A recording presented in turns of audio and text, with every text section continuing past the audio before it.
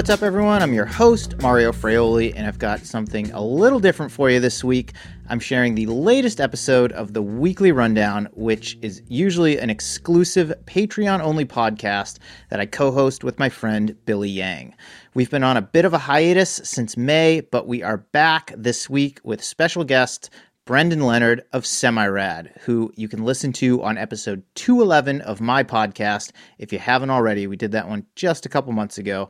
And in this episode, the three of us catch up on what we've been up to since you last heard from us in May. We talk all things New York City Marathon and a lot more. Before we get into it, I'd like to thank my longtime partner, New Balance, for sponsoring this episode of the podcast. Let me tell you about the new Fuel Cell Super Comp Elite V3. I just got a pair of these, and I already know that it's going to be the shoe that I race the Boston Marathon in April. It's a next-level racing shoe with a carbon fiber plate and plenty of lightweight foam underfoot for a cushioned yet responsive ride. I did a speed workout in them right out of the box and felt like I was floating down the road. These babies have a smooth ride and are super fun to run in.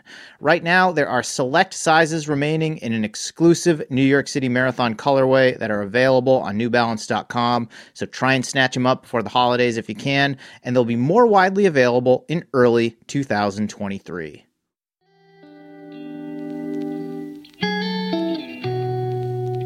Okay, that's all I've got for the introduction. Please enjoy this conversation between me, Billy Yang, and Brendan Leonard. Well, fellas, I don't even know what to call this thing. For the meeting, I think I labeled it like weekly-ish rundown. Maybe this will be a one-off like roundtable of three middle-aged dudes shooting the shit about running in life. But I just got this impromptu inspiration to catch up with you boys and thought, why not record it and share it with our respective audiences if you so feel inclined. So let's do this. How are you guys? Let's actually, you know what? Let's quickly introduce ourselves in case there are folks that may not be familiar with your work. My name is Billy Yang, of course. I'm a filmmaker, storyteller, podcaster, and sometimes middle-of-the-pack runner whose proclivity is more on the trail and mountain endurance sports side of things. Main passions outside of sport of running, let me see. I like ball sports, food, and more recently, I've been obsessed with my 9-month-old puppy, Charlie Salami. So that's me in a nutshell. Mario, what about you? What's the elevator pitch / dinner party synopsis of what makes you tick and feel whole? I'm Mario Fraioli. I'm a runner. I'm a coach. I'm a writer. I'm a podcaster. I'm a husband. I'm also a dog dad. I have kind of run the gamut of running events, everything from short track races to long ultras in the mountains, but my sweet spot is probably somewhere in the middle. Actually, it's like cross country. That's my sweet spot. It's like kind of that mix of like, middle distance intensity, but I'm still off road, which I really enjoy. That's what I've been actually focusing on this fall. I'm a newly minted Masters runner, so I get to race against the 40-plus-year-olds, which is a lot of fun, man. Feels like it feels like the playing field is a little more level now. And since you mentioned your obsession with Charlie Salami, I am obsessed with my 3.5-year-old Shepherd Mix Tahoe, who is snoring on his bed behind me as we speak. Awesome. And speaking of dads, we have an actual dad amongst us. 4-month-old, right? Brendan Leonard? Oh, good. You must have done some research and looked up the date. Yeah. My name is Brendan Leonard. I am a new dad. Jay is 4 months old as of last week. I don't know. I always struggle with this. I think I have a really sloppy brand. I'm not really sure what it is. I'm just a guy with a lot of hobbies, man. I jog in the mountains and on the road a lot. I write. I make films occasionally. I'm an illustrator. I work really hard to avoid having to get a real job, I guess, is what I tell people. So that's a lot of creative work. Trying to figure that out. You're also a pizza connoisseur. Yeah. Pizza, coffee, lots of things. Yeah. I love food. I love, I just like things, man. I'm just psyched about stuff. Yeah. Well, great one-line bio. Brendan Leonard, I like things. Let's start with pizza. What do we experience in New York City during our time there? I actually went pretty late this time, but at so close to the finish line is this little hole in the wall place called La Traviata. And they have an eggplant Parmesan pizza. And I have eaten that my friend Sid, who I run the New York City Marathon with, lives 2 blocks from there. And he introduced me to this place. And that's what I've had every time I've finished is basically half a Traviata eggplant pizza. And it's not notable. I think it's good. I think everybody probably has their favorite pizza place in New York or top 5 or something like that. And that's the one I try to hit every time. But it's all just fun, man. Anything will do when you're there. Where would something like that fall in the Dave Portnoy score range? Would that be in the 7s, the 8s? Or are we talking more middle of the road? You don't know about Dave Portnoy's pizza reviews? No. Oh, he reviews all of them. John Zaplikers, Lucali's, all the big guys in Brooklyn, New York, until he hits them all. And it's scored on a range of 0 to 10, kind of like figure skating. Decimals are introduced. He takes a very scientific approach to it. It's all over YouTube. I'm surprised you haven't come across it. Yeah, I kind of avoid their stuff because they were like super cool about hitting or dooring cyclists. And I was like, that's not my jam. So I kind of avoid their content in general. Fair enough. But yeah, I thought Sid is my pizza guru. We were sitting with people who were arguing about Chicago versus New York and blah, blah, blah. And he just said, man, it's all pizza. Why can't we just enjoy it? Why do we have to argue about it? I'm like, yeah, I'm just happy to have some, whatever. So yeah. But yeah, I don't know. That's going pretty deep, doing like a numerical rating system. But I would give it, just off the top of my head, I think it's a good solid 7.5, maybe 8. Yeah. I don't know. Yeah. Okay. It can only get so good, right? Like, what's a perfect 10? The one in my mouth is a perfect 10. Right. Yeah. I came around on Chicagoan pizza because actually, I think it was during the pandemic. I just got this craving for an authentic Chicago deep dish pizza, and Lou Malnati's, they were shipping their product, like a 3-pack. It's not cheap. I want to say it's in the maybe like $80 range for 3 pizzas that come in dry ice. But I had it and I was like, okay. If this is anywhere close to the real stuff that I get over there, this is pretty phenomenal. I would give Lou Malnati's like a 8.5. It's a solid deep dish.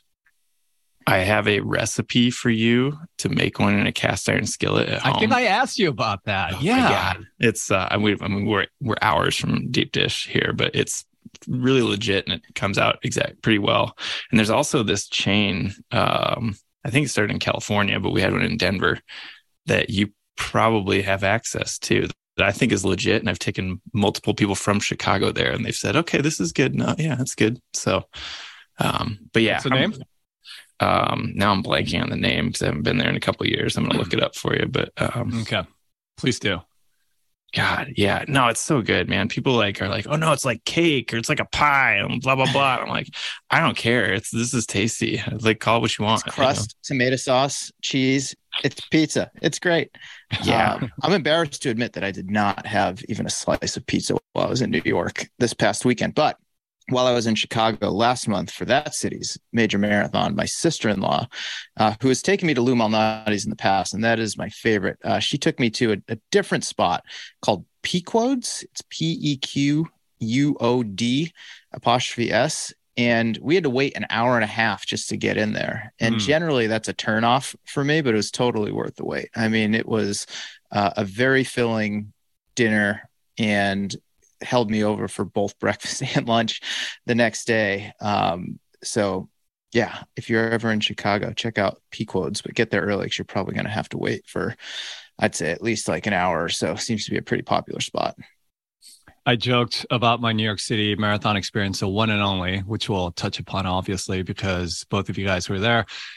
I joked that I was one of the few that actually came away from the marathon having put on weight, just because all the restaurants that I hit up before and after the fact, we're talking bagels, we're talking pizza, we're talking ramen.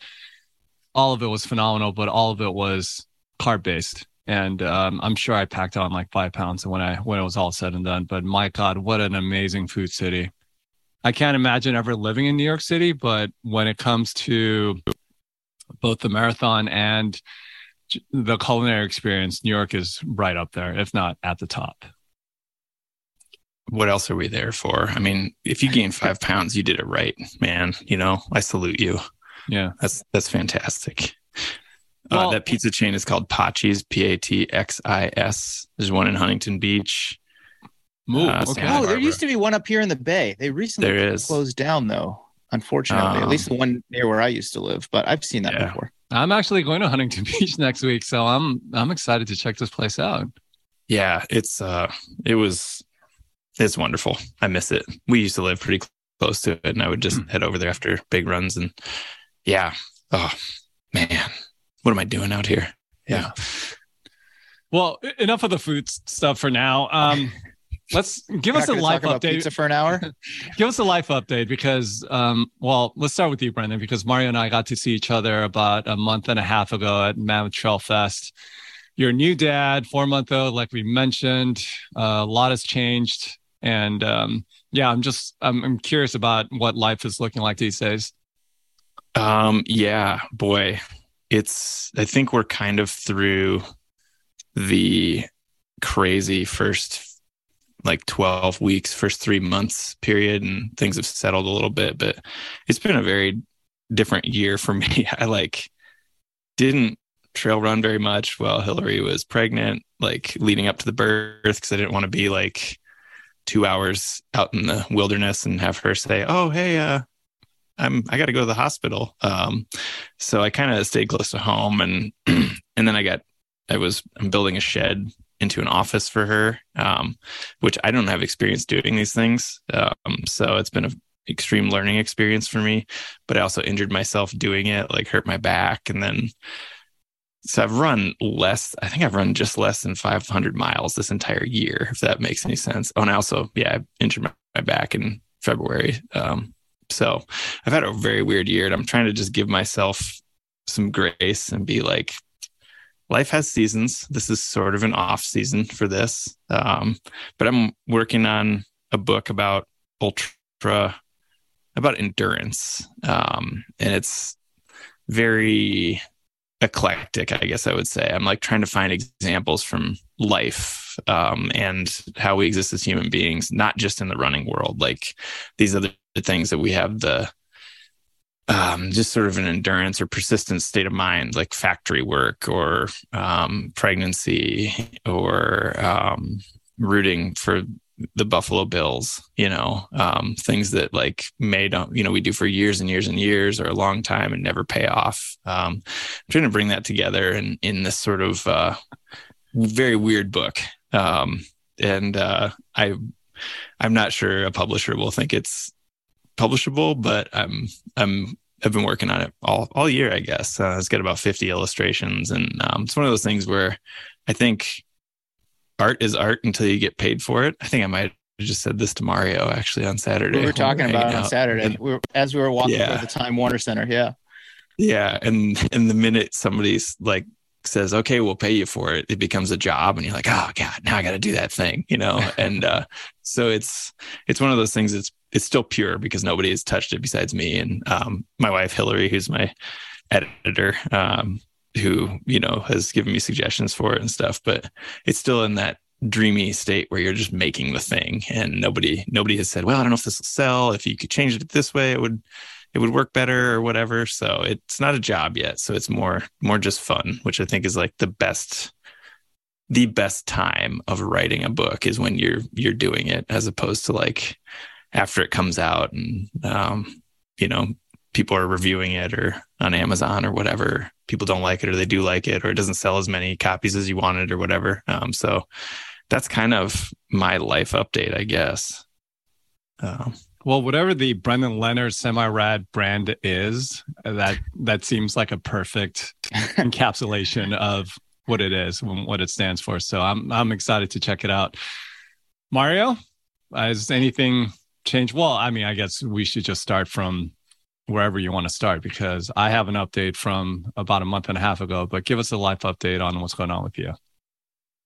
an update for yourself from a month and a half ago, or one about me that I'm not Just you. fully aware of? Yeah. What's going on in your Oh, I thought you little... said you had an update about me from like a month and a half ago. I'm like, I wonder what you know that I don't.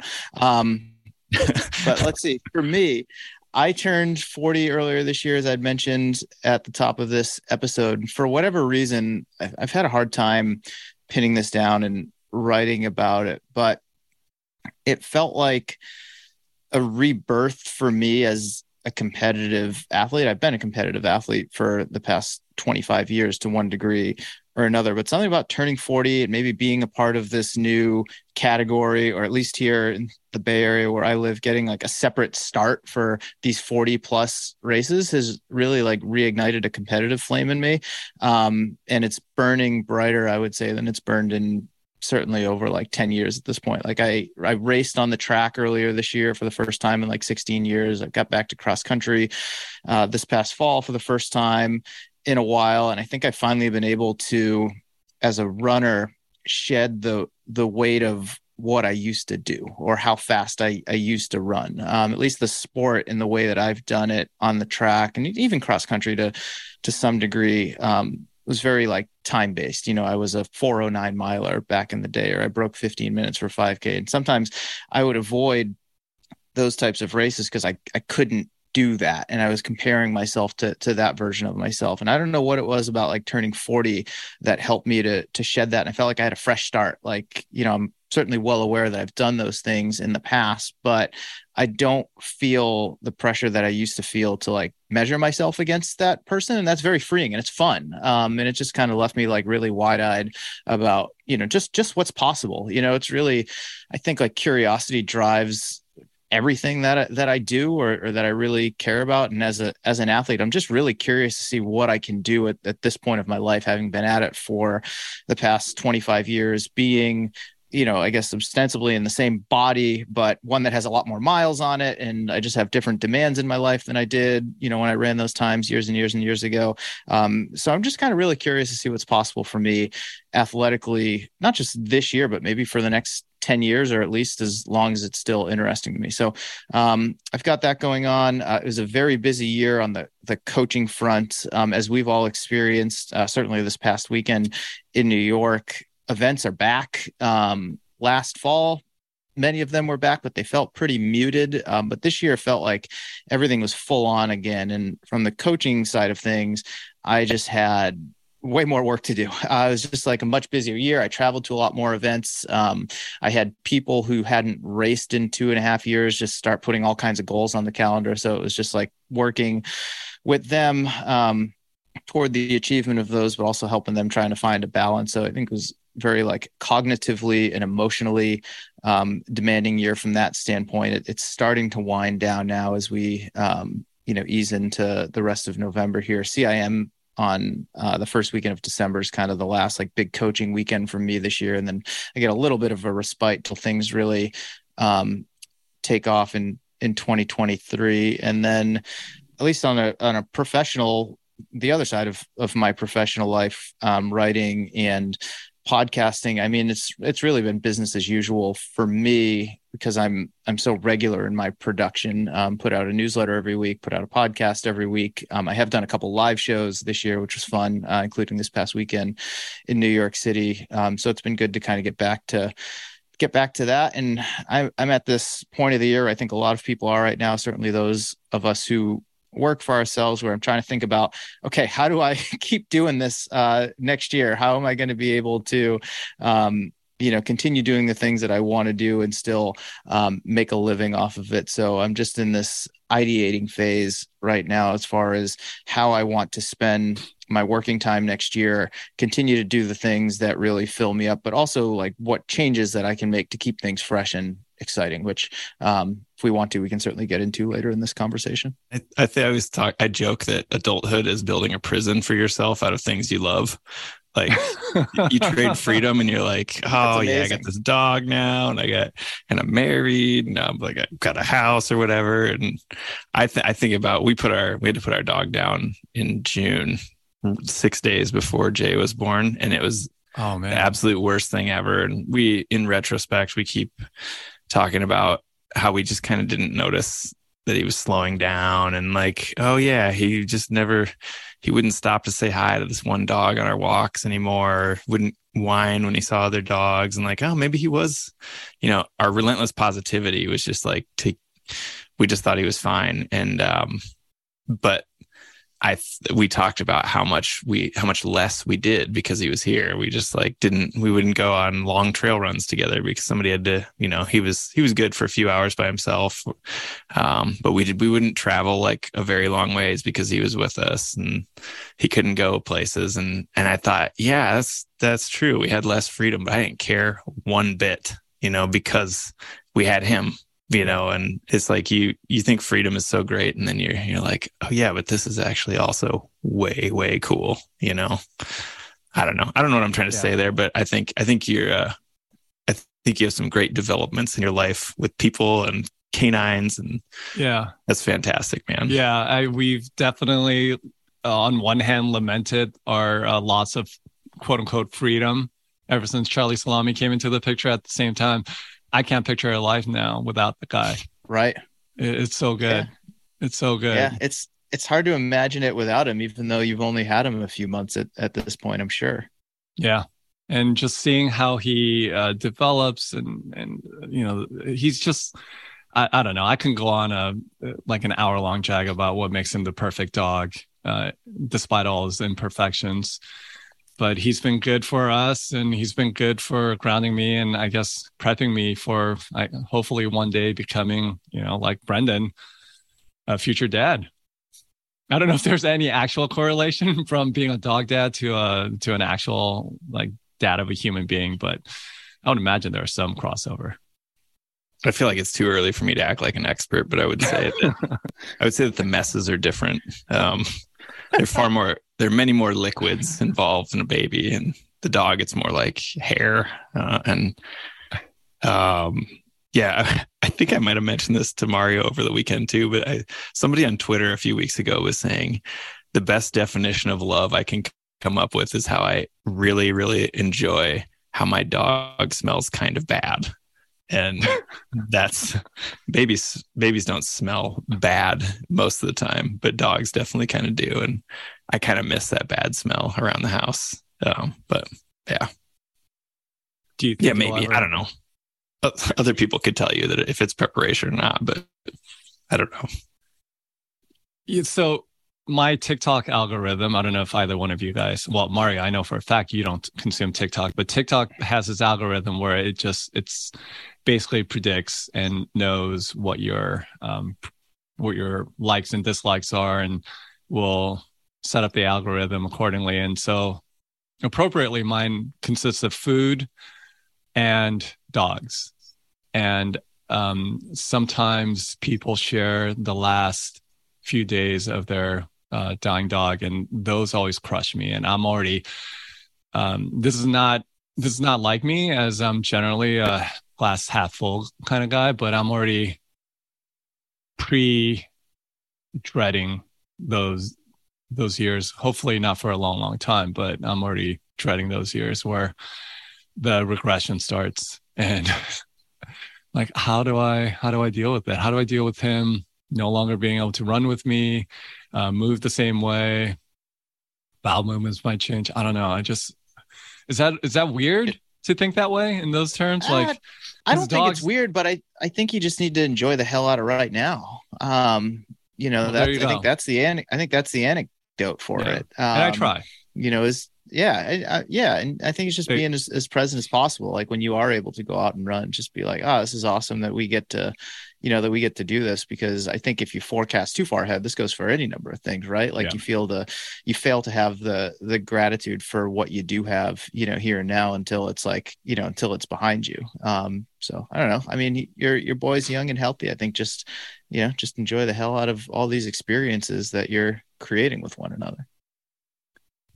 All right, on to happier topics, hopefully, because you guys were both in New York City for I think the best road race in the world.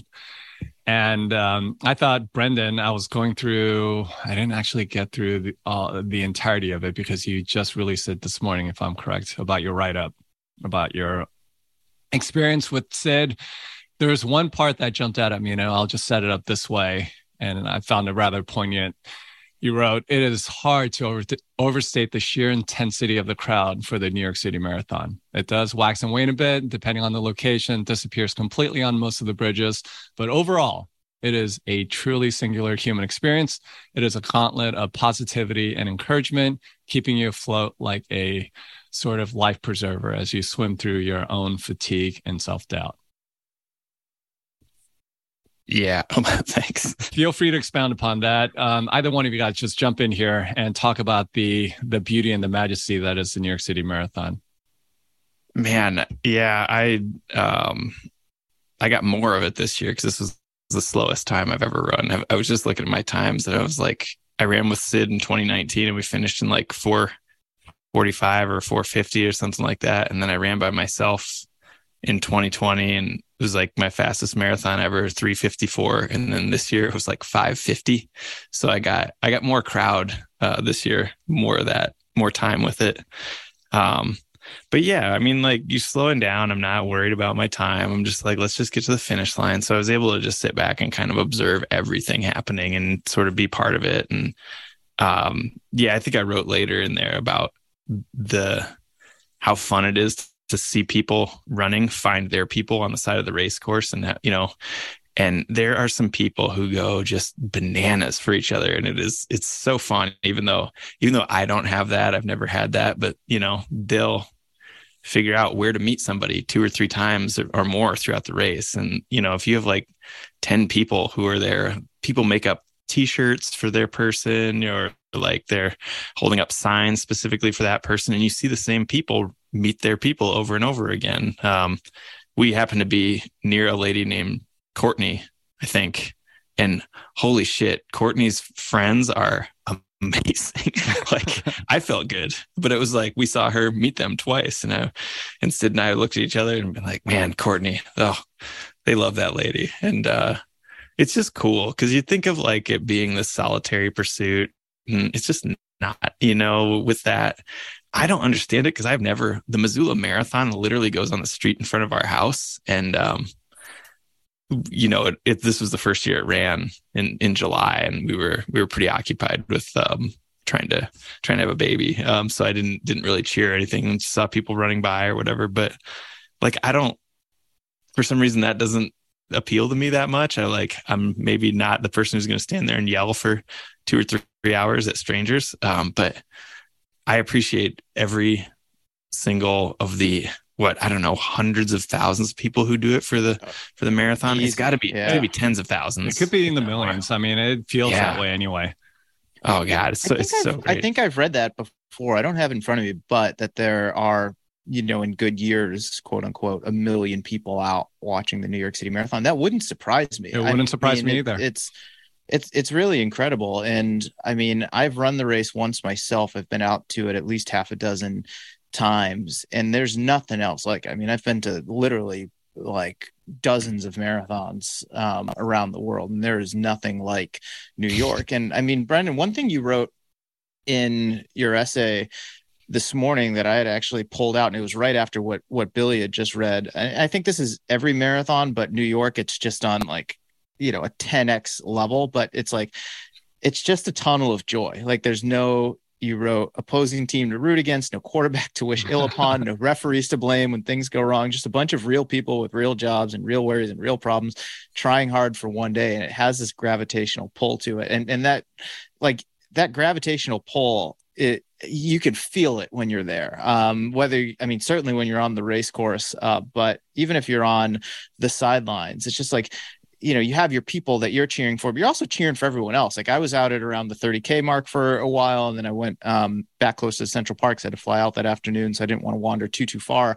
And I had people that I was watching and looking for and certainly like cheering for, but I was, there waiting for them for, minutes, and we'd hang out for a little while after. And you can't help but cheer for everyone else out there, especially on a day like that where it was warm. And certainly by the point where I was standing, people were definitely like pretty deep in the hole because it was just so hot out, and they're fighting for so much. And you just want to see them like take that next step and kind of move forward. And it's just like, I had Tommy Rivs on my podcast earlier this year, and he's like, if you want to like restore your faith in humanity, he's like, just go watch a marathon. And I feel that way. Like every time I'm at a marathon, especially like a big one, you just see like people of all like, races and sizes and, shapes and like everything. And it's just, and everyone's out there just like trying to wish the best upon everyone else who's around them. I mean, I'm certain that you experience it, or we've all experienced it at one point.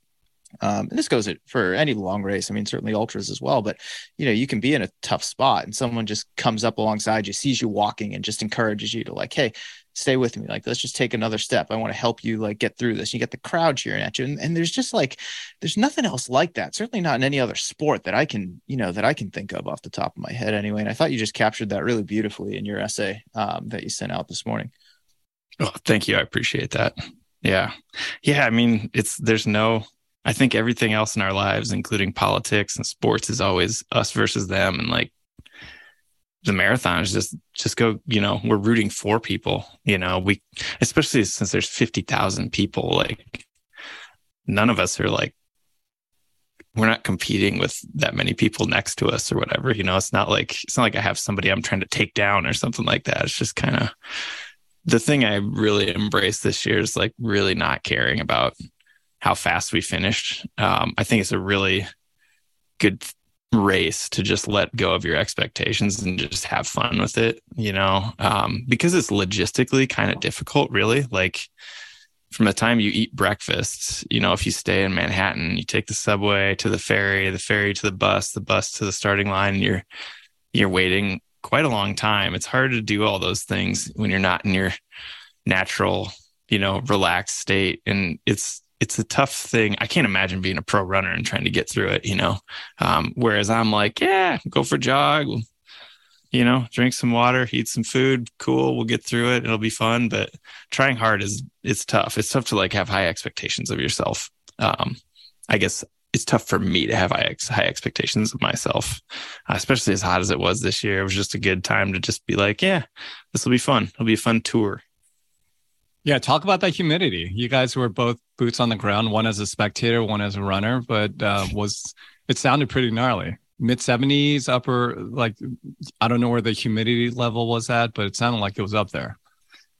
I mean, Sid grew up in New York, but spends at least half the year each year in Denver, but he commented on it on Saturday. And I was like, I know, dude. I left Missoula. My last run here was like 40 degrees. It's cold, and then 75 and humid. I grew up in the Midwest, so I should be used to the humidity. But every time I run in a place like on the coast, New York, even Seattle, Portland, like DC, I'm just, oh my God, it's rough. Stifles you. I definitely didn't do a good job hydrating, but it's tough. But yeah, I think a lot of people were affected by it for sure.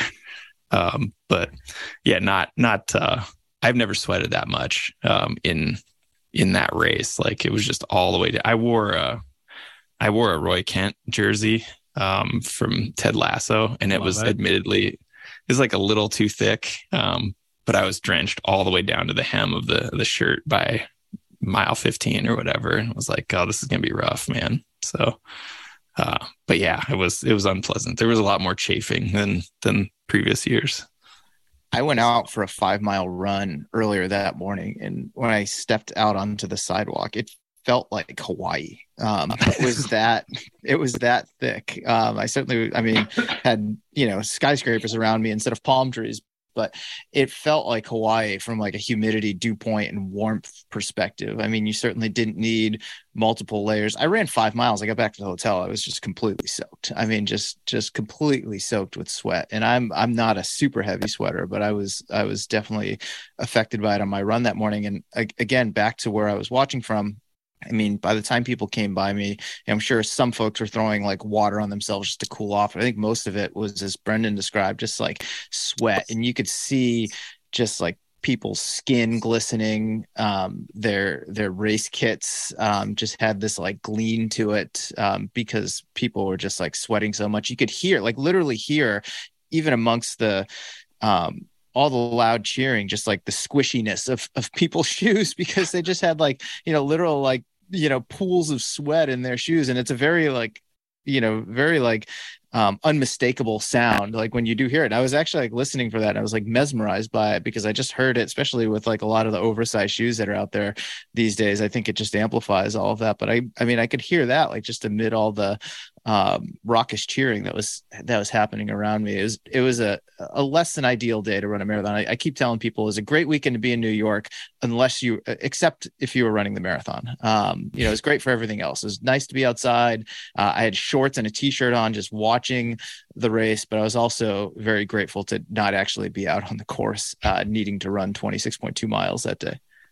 Which makes, and Mario and I can geek out on the front of the pack for just a second, which makes all the more reason why, or how Daniel, I'm going to butcher his last name, Nascimento, the Brazilian, if you saw the rebroadcast or if you saw it in real time, this guy from the jump led out the East Africans, all the elite field by like minutes. I think at one point he held a lead of 2 minutes, and the dude just went for broke. I think at his half marathon pace was something in like 101.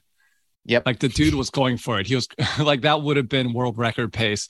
And then this epic crash and burn, Icarus style, flying too close to the sun just after, I think it was like mile 21. I was like half paying attention to it because I was at my Airbnb in Flagstaff. We had just come back from the Grand Canyon, and like, if you can imagine me having FOMO about an urban race while I was in the Grand Canyon, like that happened. Anyway, that's a whole other story. But this guy, Daniel do Nascimento, like the dude went for it. And if you get a chance to watch a rebroadcast, like you will not see, and many of the shots, a single runner behind him, because the dude just, I don't know.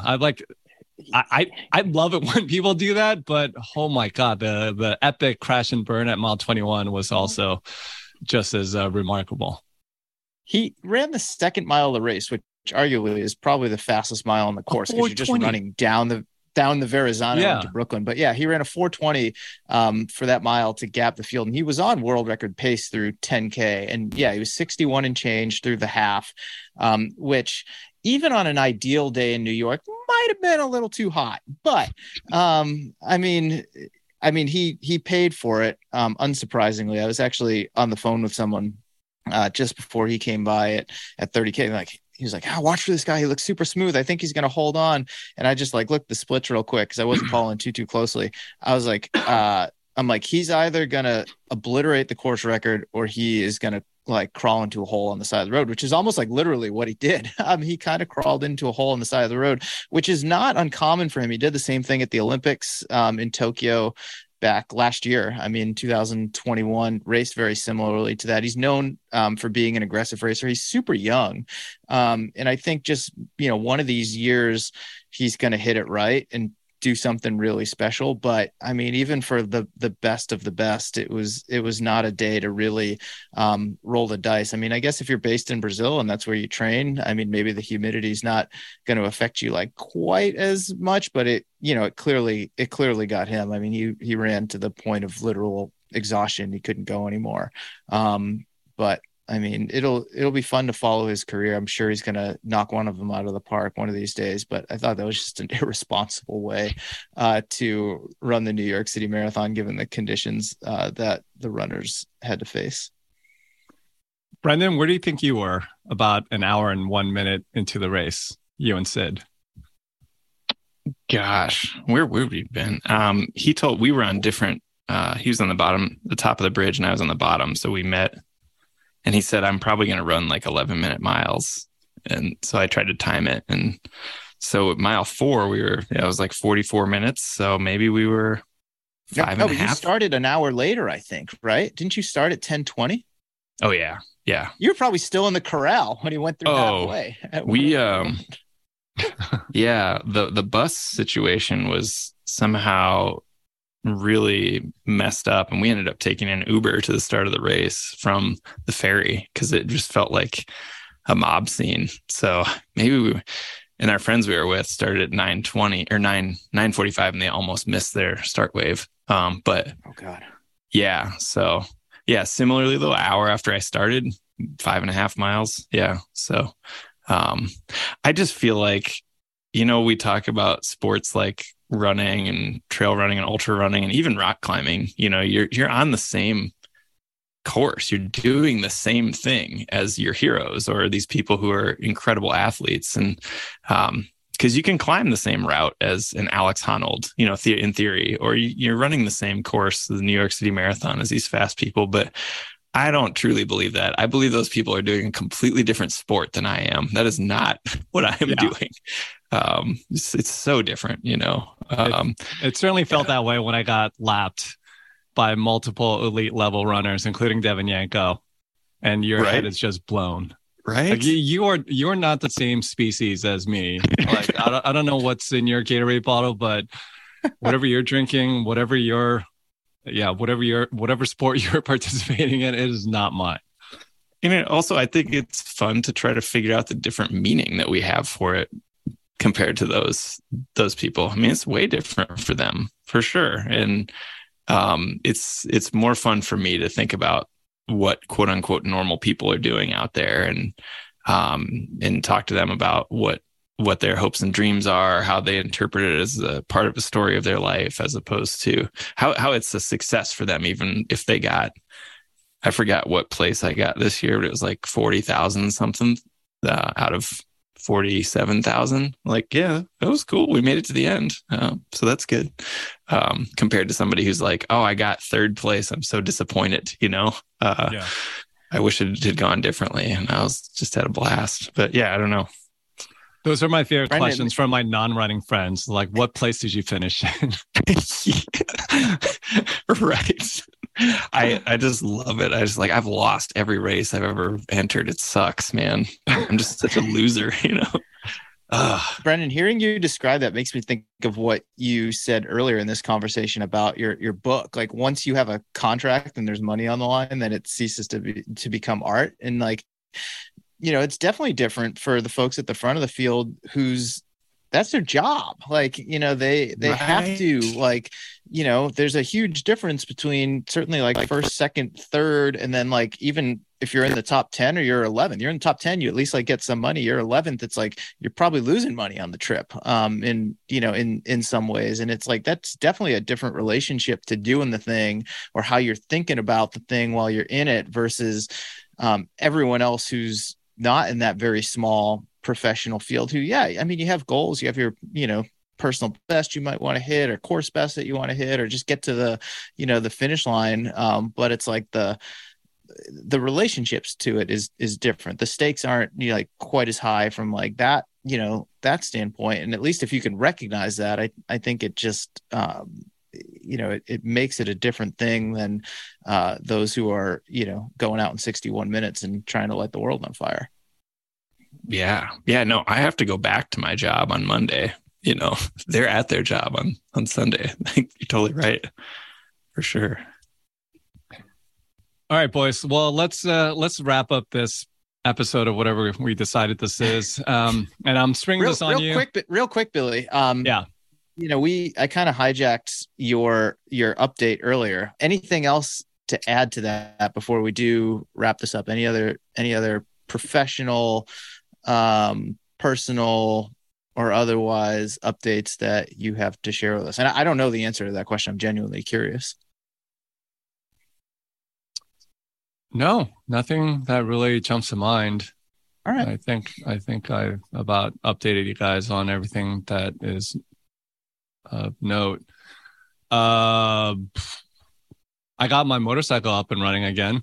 If that's an update, and I'm trying to decide, that is like the ultimate intersection of me clinging to my to my past independent self and my now hopefully more responsible self and more mature self. I don't know.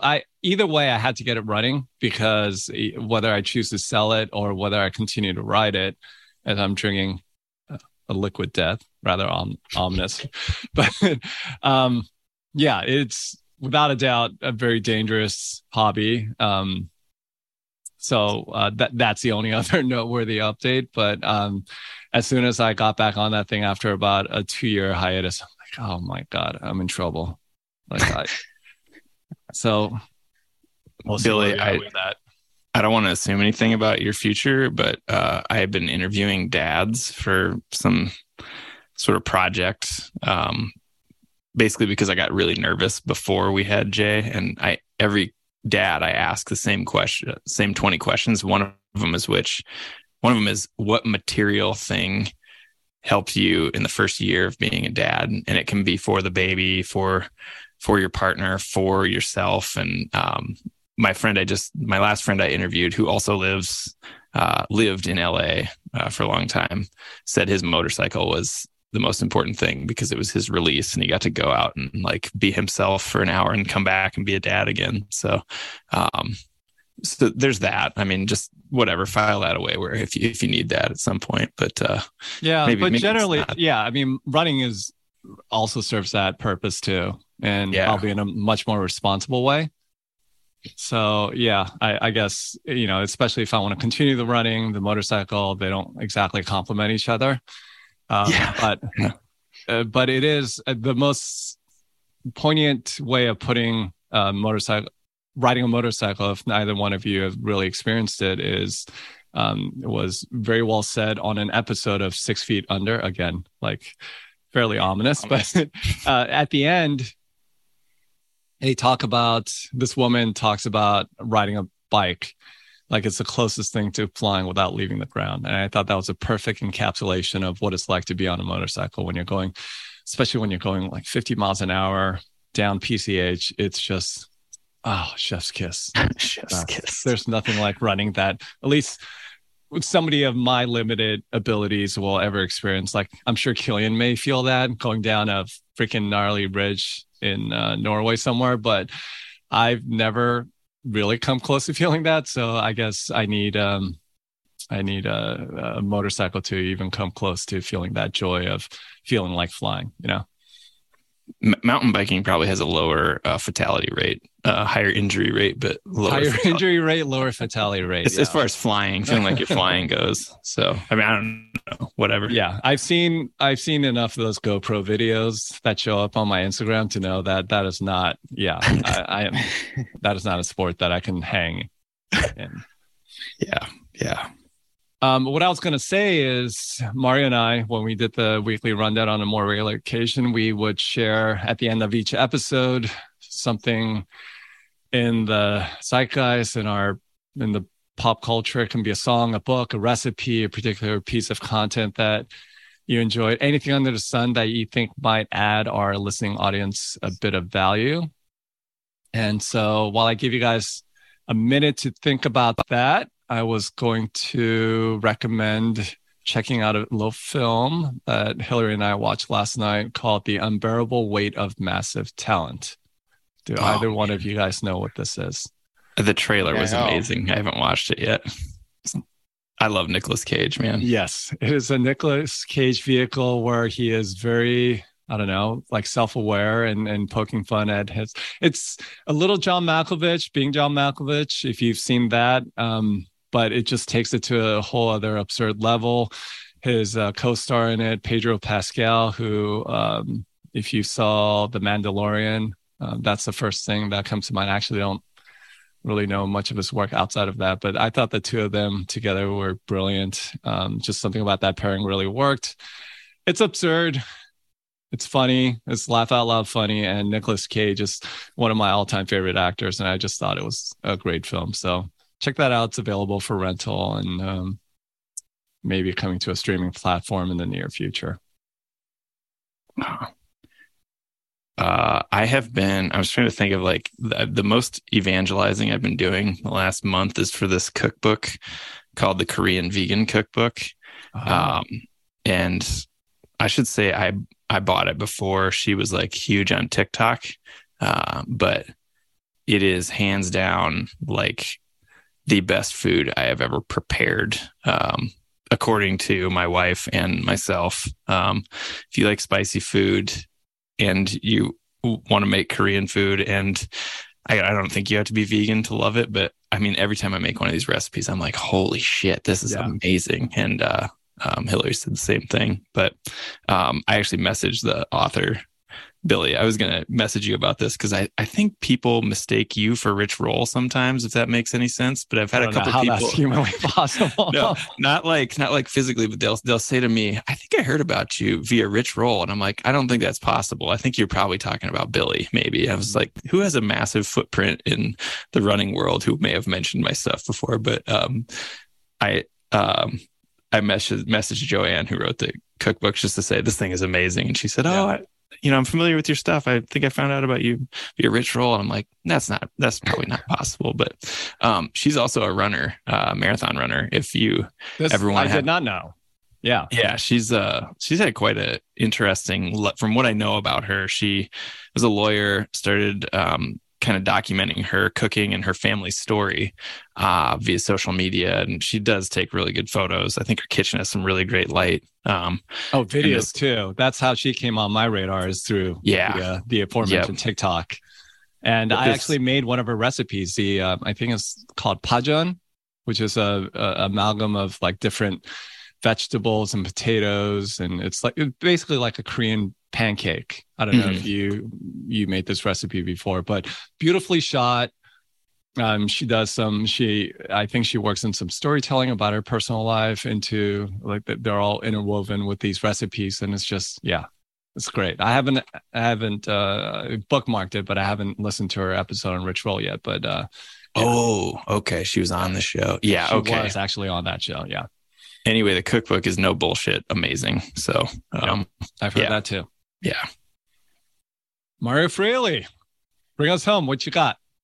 I'm going to take liberty and recommend two things, one of which I already did during this episode, so it's kind of cheating. But check out Brendan's essay. I'm not just saying this because he's on the I will co-sign podcast that. Here. Thank you. But it's called "We Interrupt Your Expectations to Bring You Your Actual Marathon."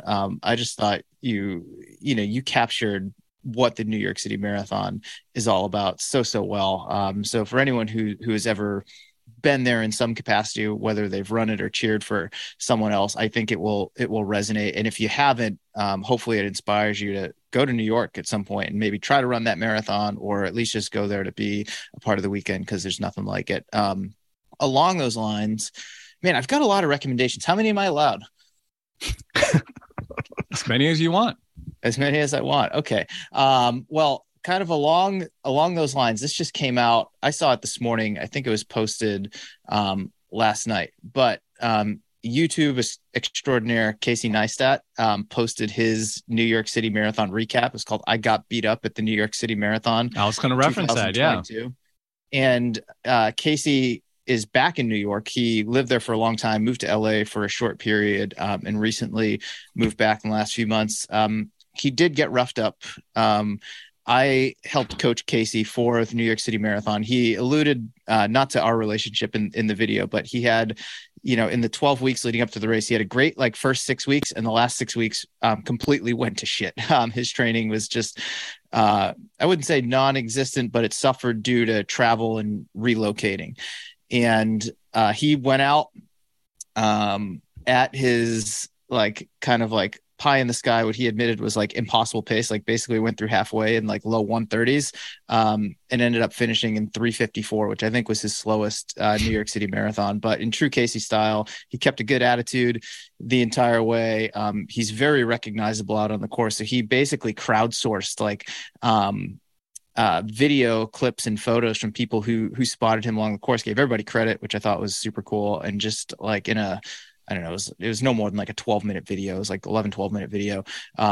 Just really, much like Brendan did, encapsulate what makes the New York City Marathon so special, while weaving in his own experience and some self-deprecation and all of that. So I'd highly recommend checking that out. That was great. The shot of, there's a drone shot of the end of the Queensboro Bridge that was amazing. That I was just getting chills. Yeah, this is so great. But let's not bury the lead here. You coached Casey Neistat for the New York City Marathon. Yeah. How did this relationship come about? Through a mutual friend who connected him with me. At the time, he was spending his summer with his family in Nantucket. He had a very simple life, he would basically like get up, pound a cup of coffee, and knock out his miles. And then, like I said, like halfway through the training cycle, moved back to New York. He had a bunch of work trips in there. I think he ran got 120 miler in the last 6 weeks or so. Not many other long runs, but yeah, I just wrote out his schedule, checked in with him every so often, tried my best to keep him on track training for the race. He's a heck of a runner, man. I mean, that dude, when things are a little more stable and predictable for him, he's running like 50 to 70 miles a week most weeks. And he has a 3:01 marathon PR. He actually has an Ironman tattoo on his calf. Like he's done, a ton of crazy endurance feats, but he's a big time runner. It's how he starts most of his days. And, he loves New York. He spent a lot of time there. I mean, that's a city that inspires him. And, despite the fact that the race wasn't the most pleasant experience, you could tell just watching the video, like he loved it. He appreciated every step of the way, even when he had to walk for many, many miles. So I'll make that, I guess that'll be my other recommendation. I've got plenty more that have nothing to do with the New York City Marathon, but we could leave it at that for now if we want. Yeah, I guess you probably know that I'm good friends with Casey's sister, Jordan, and while I don't think our paths ever crossed, they came close a couple of times. And when he was out here in LA, I thought they would just naturally happen. I never wanted to force it. I never wanted to nudge Jordan and say, hey, can I meet your brother? Because I thought that was kind of a douchey move. But yeah, I saw the video. It was really well done. And yeah, to your point, I think a lot of people had failed or fallen short of their expectations, but so what? It's a New York City Marathon. It's fucking awesome, no matter how you slice it. Yeah, totally. I was a little bummed because I did see him where I was standing at around the 18.5 mile mark. And, he came over and I kind of walked with him for a little bit, and he did film, and he's like, this is Mario, my marathon coach. He's like, what is going on? I think I said something along the lines of, dude, you went out way too hard. And he goes, well, no shit. Was that your first time actually meeting him in person? That was the first time we met in person. Was like 18.5 miles into the marathon, which was interesting. Yeah. So, yeah. And I think Casey was more also recently on Rich Roll's podcast, which I still have to check out. So there's a whole bunch of plugs for Casey and his content. Yeah, it's good. He needs that, Yeah. He's barely squeaking by. That'll be good. It'll be good for him to get this exposure, I think. All right, boys. Well, let's wrap it there. It was a ton of fun catching up with you guys, talking all things New York and life and beyond. So it's good to see you guys. And thank you guys if you are listening, or I guess weekly-ish rundown. We'll call this for now, and we'll catch you guys. Special to be named later episode of somebody's podcast. Thank you, Billy Yang, for rounding us up and making this happen. I just want to say thanks for having me, you guys. I feel very underqualified to be here, but thanks for inviting me. Thanks, guys.